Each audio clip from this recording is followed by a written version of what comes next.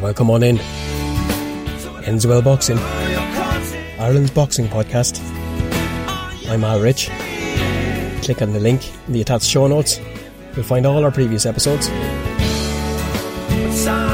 If you want to get in touch, suggestions, ideas, you'll find us on Facebook, Instagram, Twitter, or you can email us at endswellpod@protonmail.com.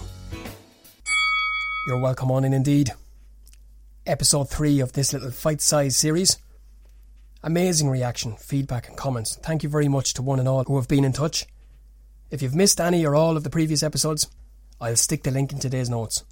As always, it's my privilege and pleasure to be in your ears for this episode. Boxing is littered with fairy tale stories of accidental champs, unfortunate also-rans and pretty much everything in between. Sam Eglinton's story is possibly the best of them all. He chats with me on this episode about a series of lightbulb moments in a career which has gone from him being a redundant forklift driver, no interest or knowledge in boxing, to being a Midlands area champion and then on to Commonwealth champion, and pretty soon after that he was a matchroom fighter, catapulted onto a succession of card-topping fights and title-winning performances. He's entertained fans all around the world, all around the UK, all around Europe, everywhere. But yet the magnitude of these fights' results never affected him, and as he says here to me today, they clearly never defined him. He's without doubt one of the sport of boxing's most genuine, humble and decent fellas.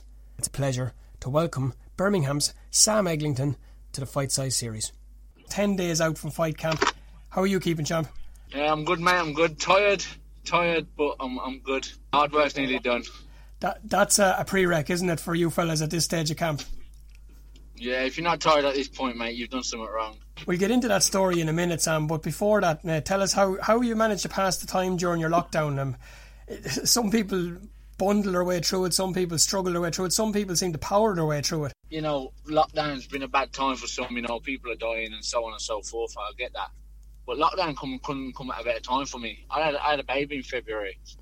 And without the lockdown, I'd have been out of the house a lot. I'd have been training and so on and so forth. So, I had a lot of time just to sit back and watch my daughter grow, and be there, instead of being out of the house a lot. So it's been great for me. I've sat back, I've done the night feed, I've trained in the day. Yeah, it couldn't have come at a better time. What a wonderful distraction, if you want to use it for want of a better word. I said a lot of the time through lockdown, I like the pace of things. I like the way life had slowed down. I like the way, we could have all done with a little bit more interaction, but the pace of it, I think we've got back to the stage now again, and we're trying to pass ourselves out to just be in a hurry to do everything and not to really sit back and enjoy it. And from what you're saying there, you were able to, you saw all those amazing little things at those early stages that, like... Honestly, pal, it couldn't have come at a better time. The first, I had my daughter, and I was scheduled to fight on the 28th of March. She was born on the 3rd of February. So the first 2 weeks, I was in and out of the house, I was getting sent pictures and videos by my girlfriend, she's doing this, she's done that. And then lockdown come, and honestly, pal, I just went all in. I was doing night feeds, training. I was training, doing battles. I was just anything that I could do, I was doing. It's just something you won't get back. So it gives you a total different outlook, doesn't it? A complete and utter. And anyone that hasn't been there can't appreciate it especially from a fella's point of view. The girls have it together fairly early on, anyways. Us lads, I do tend to tell my little fella here, I think. Through the teenage years, we're very similar to chimps or apes. We kind of just chase ourselves around and follow packs around and pretty much do all the things that you would see a pack of apes doing. But at that point in your life, if it doesn't make you sit up and make something click in your head and change, well, then there's something wrong, isn't there? Yeah. And again, it was nice just to be around the kids, just constantly around the kids. There was no school. I got 3 kids. I got a 9-year-old, I got a 7-year-old, 2 boys, and I've just had my daughter, obviously. And it was just nice to be around the kids, not caring the world. They was just bouncing off the walls, they was just playing, and it's nice to be around that, instead of, everyone worried about the pandemic. And it was just nice, chilled.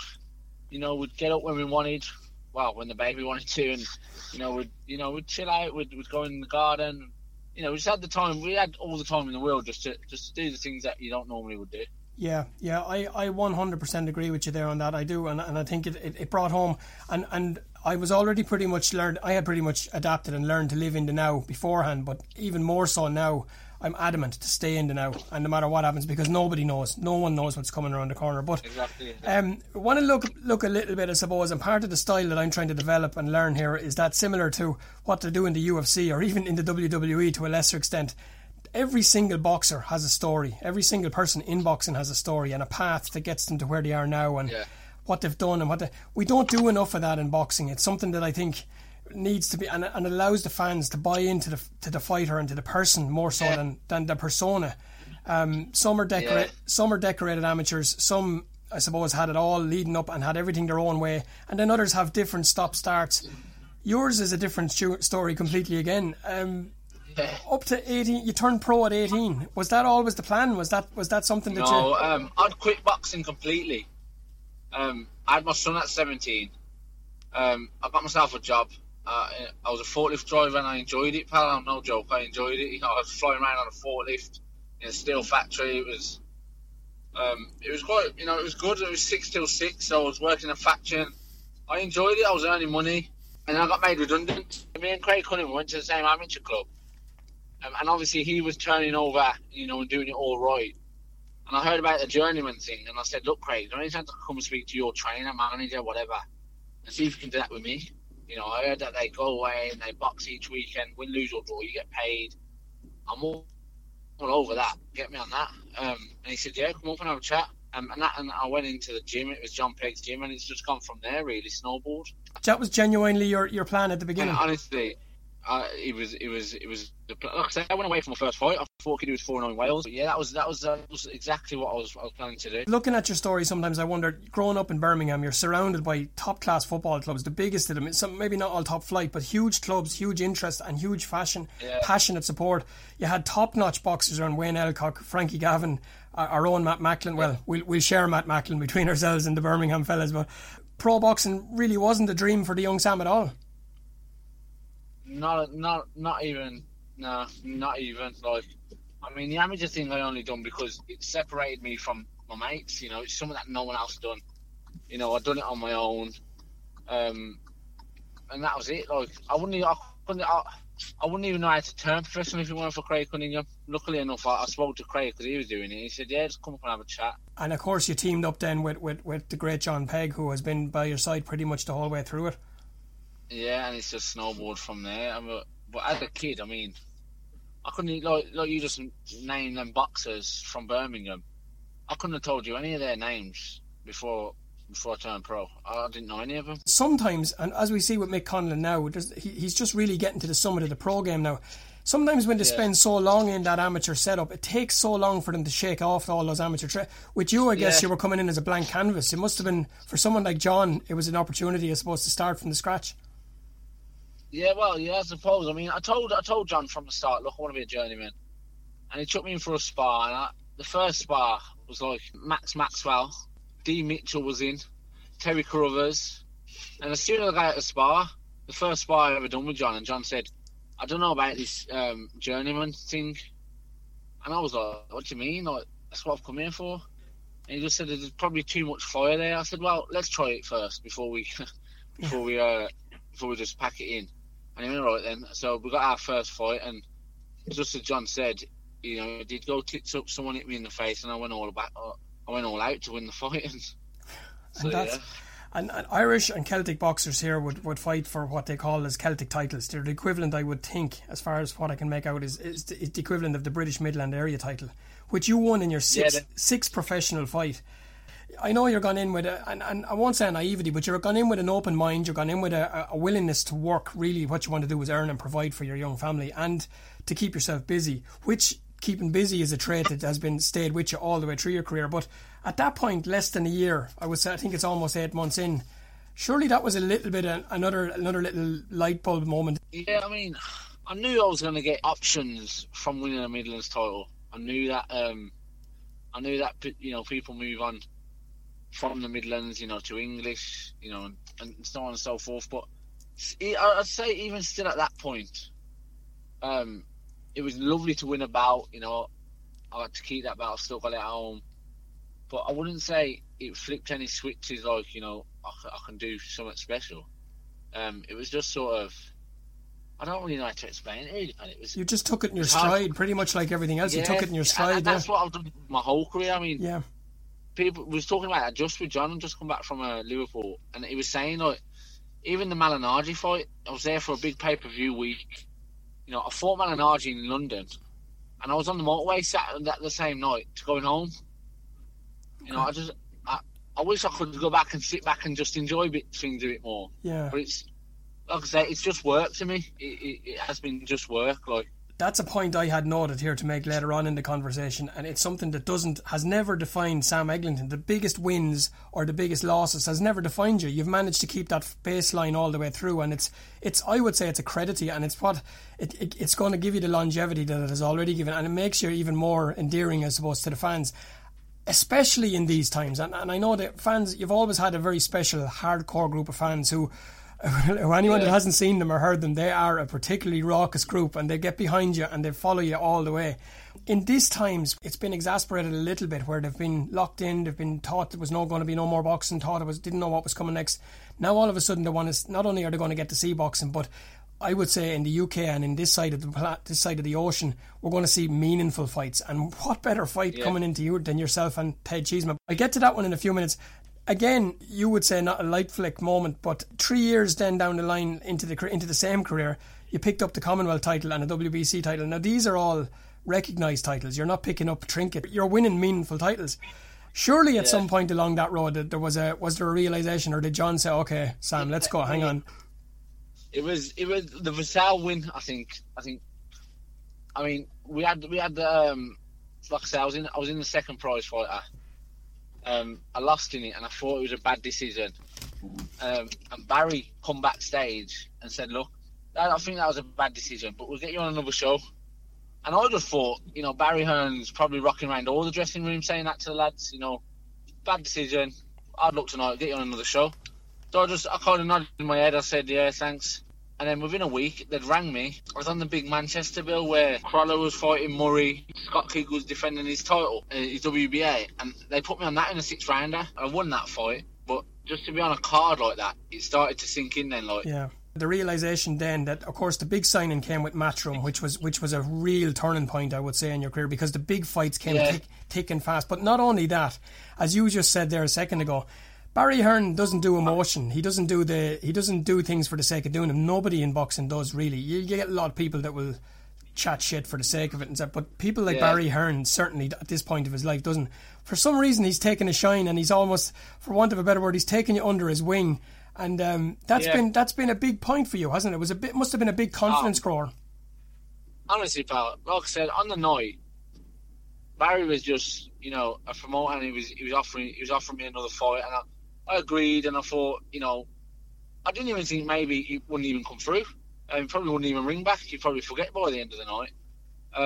But yeah, since, you know, signing with Matchroom, Barry's been there from the start. He's took us to Vegas. He's done a training camp in Vegas. He's done everything he can to get me the shots where they need to be and when they need to be there. So I can't thank Barry enough. Barry and Eddie, Matchroom. You know, they've done a lot for me. Yeah, I often refer to your path, Sam, when I'm chatting to our young Irish pros here, because there's a lot of them, and there was one I had on this week, James McGivern. He's been an absolute top-notch amateur. But as I said to them, the momentum, the one thing I try to keep saying to them is the momentum of getting fights under your belt, staying busy, and getting fights and getting wins under your belt, where you get to the point, you make yourself almost impossible to ignore. Is that fair to say? Yeah.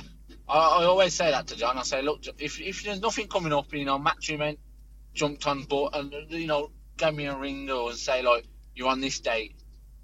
I always say to John, I don't care if I'm fighting in a nightclub, 4 rounds, start of the bill, or I'm on a pay-per-view, 12 rounder. I say, just keep me active, keep me doing something.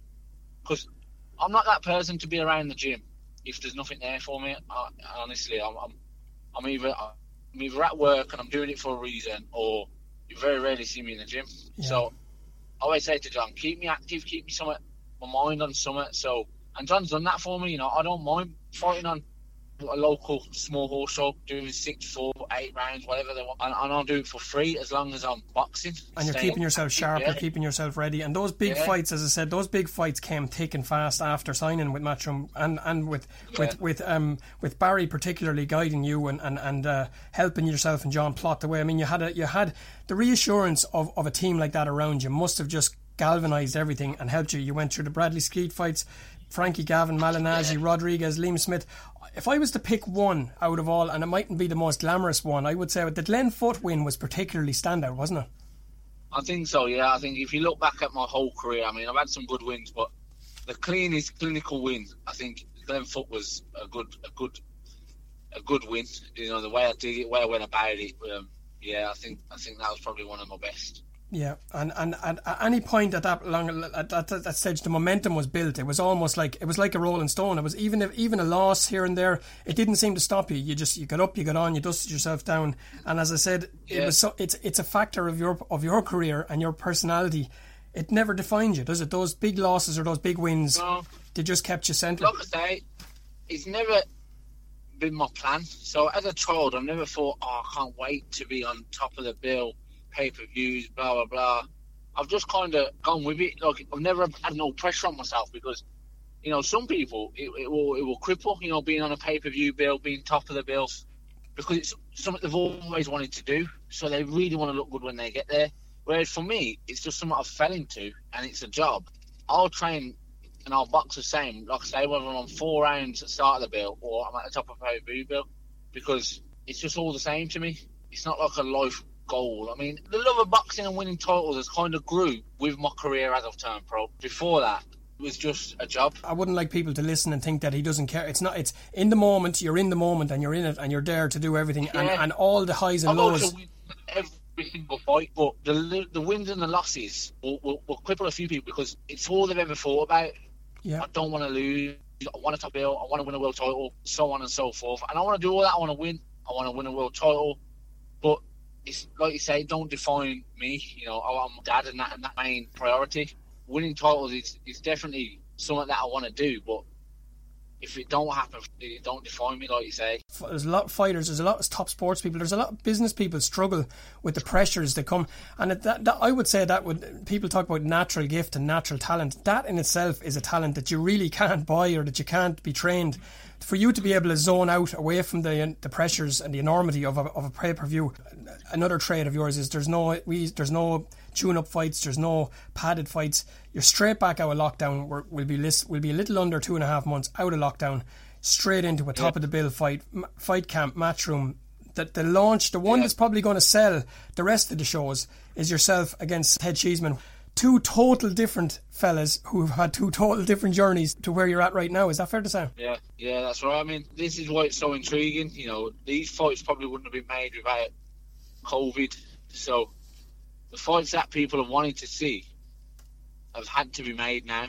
And that's why people are going to be watching them. You know, like all the undercard fights on all these fight camp shows are fights that never would have been made before. Without this pandemic. Yeah, I think so. Right. It's intriguing to watch.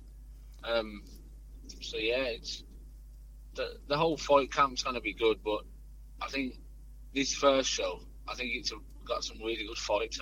Yeah, we've got some of our own Irish fighters there featuring on some of the cards as well. We'll have Eric Donovan and Zelfa Barrett. We'll have James Tennyson on. I think he's the same night as yourself, isn't he? Tennyson against he is. Gavin Gwynn. But the one that really catches my imagination, and I'm not just saying it because you're on here as well, and we'll make you an honorary Irish fella for this podcast and everything, but I watched Ted Cheeseman, and something that I think is lacking in boxing media is you should be able to critique somebody without being criticising and without being scathing and without cutting somebody and being personal about it. Yeah. I would say I watched Cheeseman's career, and from the off I would say he was one of those fellas, a bit like Fowler, a bit like these lads who came out with a massive buzz about them. There was a lot expected of them, and they've struggled really to match up to it. His last fight really shocked me. You're expecting a plan B, you're expecting a plan C, D and E, you're expecting something, but it didn't happen. I would say if he comes with that same plan with you, he's in for a long night, is he? Listen, I haven't watched his last one, but what I will say is I know he's going to try and come out and box. I know he's giving it all this and want to come out and bully him. If he tries that, that's going to be meat and drink for me. I'll do that all night. he's definitely going to try and come out and box. But like you say, his last fight, he tried to box and he faded 4 or 5 rounds in, and then he didn't have it in the tank to win the later rounds. So if he tries that again, and I feel like although Fitz is a good boxer, good fighter, he don't put heavy pressure on. He just kind of plodded forward and threw a big right, and if it didn't work out, he'd go back and reset himself. Whereas with me, if I miss, I'm not going to go and reset. I'm going again. I'm going again until something gives. And that's what'll be the difference in this fight. It's a different kind of pressure. It's a different kind of experience, and I would say, taking the two of you guys pound for pound and taking you for where you are right now, the experience of the big nights and the big fights and the big losses, if we're being honest about it, they're all on your side right now. So you must feel, and again with your personality, with your approach, and with your, I suppose, your life story up to now, I would say you're in the driver's seat. You'll have a lot of the support. You'll have a lot of the fans' love behind you. How at this stage, 10 days out, is it a case of just getting through it now, using everything that you've learned in the past, or it starts to taper down a little bit? Yeah, I mean, I'm done now. All the hard work's mostly done. I've done my last hard spar today. You know, I'll have a little sharp 6 rounder maybe Friday. But a lot of it's done. There's not much. I've been ready for a while. But yeah, it's just getting through it. I mean, there's all this lockdown thing going on as well. So next week I've got to go to London on the Tuesday and be stuck in the hotel for so many days before fighting and having all these COVID tests. So yeah, it's just about knuckling down and keeping the weight down and trying to stay sharp as you can. Well, the last thing I'll say to you before I let you go on, as I said, I appreciate you taking time out to chat with me. But coming from, it's typical boxing, isn't it? Really, we've gone from having nothing for 4 months to having maybe 12 cards, I think, in 10 weeks or something like that. It's incredible and it's brilliant from a boxing point of view. But from where you've been and from where you're sitting, is it a big ordeal? Was it a big, without going into the ins and outs of it, it's your own business, but negotiating the business side of it, was it a case of just get me the fight, I don't care who it is, or was there much to it? Nah, I mean, I'd rang John and I heard about these back garden fights, and it was just something I was interested in. I was thinking, I mean, I know it's a big posh back garden, but look, if fighting in someone's back garden with no one there, I'm all over that. That's me down to a T. So I rang John. I said, look, I heard about these matchroom shows. Have a word with Eddie. See if you can get me on. He said, well, just put a tweet out. Tell everyone that you're ready to go whenever's possible. And we'll see what comes back. And I put a tweet out saying, look, when boxing's ready, you know, I'm ready. You know, I've been training, so on and so forth. Whenever, give me a date and I'll be ready to go. And within 10 minutes, Eddie had rang up and said, look, we've got a list of opponents here. Do you want to pick out of these? I said, yes, get me on it. I was excited to jump on one of these back garden shows, and to top the first one, just a bonus. So I mean, I just wanted to box, really. You know, Matchroom are always fair with what they pay you, so it's never normally an argument. It's just like, sweet, I'll have that. Let's go. Yeah. And that's what we've done. Yeah. I feel that, Sam. I feel you completely, and that I truly believe, and this is not just the boxing romanticist in me. I honestly believe when all this is said and done in 10 years' time or 20 years' time, I believe that this will be the show that people look back at and think, that was one of those nights that can never ever be repeated by the climate that we're in right now in the world and the way things are going on, but also in boxing terms. Nobody knows anything. No one knows what's coming after these 4 shows, and I think for you to be the launch pad for the first of them, I think it's very fitting for you. It's been an absolute joy to chat with you. We'll send all the luck of the Irish we can your way. I appreciate it, man. Anytime. I'm pretty sure anybody who listens to this episode can see, hear and understand what makes Sam Eglinton so likeable, so affable, so popular amongst boxing fans. I wasn't sure what to expect. I didn't have any preconceived ideas or opinions or thoughts, and I really have to say, it brightened up not only my day, brightened up the rest of the week. Whatever happens against Ted Cheeseman, we do know one thing for sure. With Sam will bring all he's got, he'll try all he knows, and if that's good enough on the night, that's good enough. It won't change him, as we heard here, it surely won't define him. I got to give a shout out and a thanks to John at KO London PR for setting up this interview and for making it possible, to Sam for taking time out of his fight preparations and camp, and to everybody who's listened, shared, downloaded. If you're enjoying these episodes, share them around, spread the love, and if you're not enjoying them, don't say a word. That's it from me and them until then.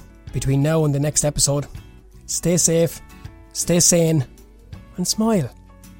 And remember, all's well that ends well.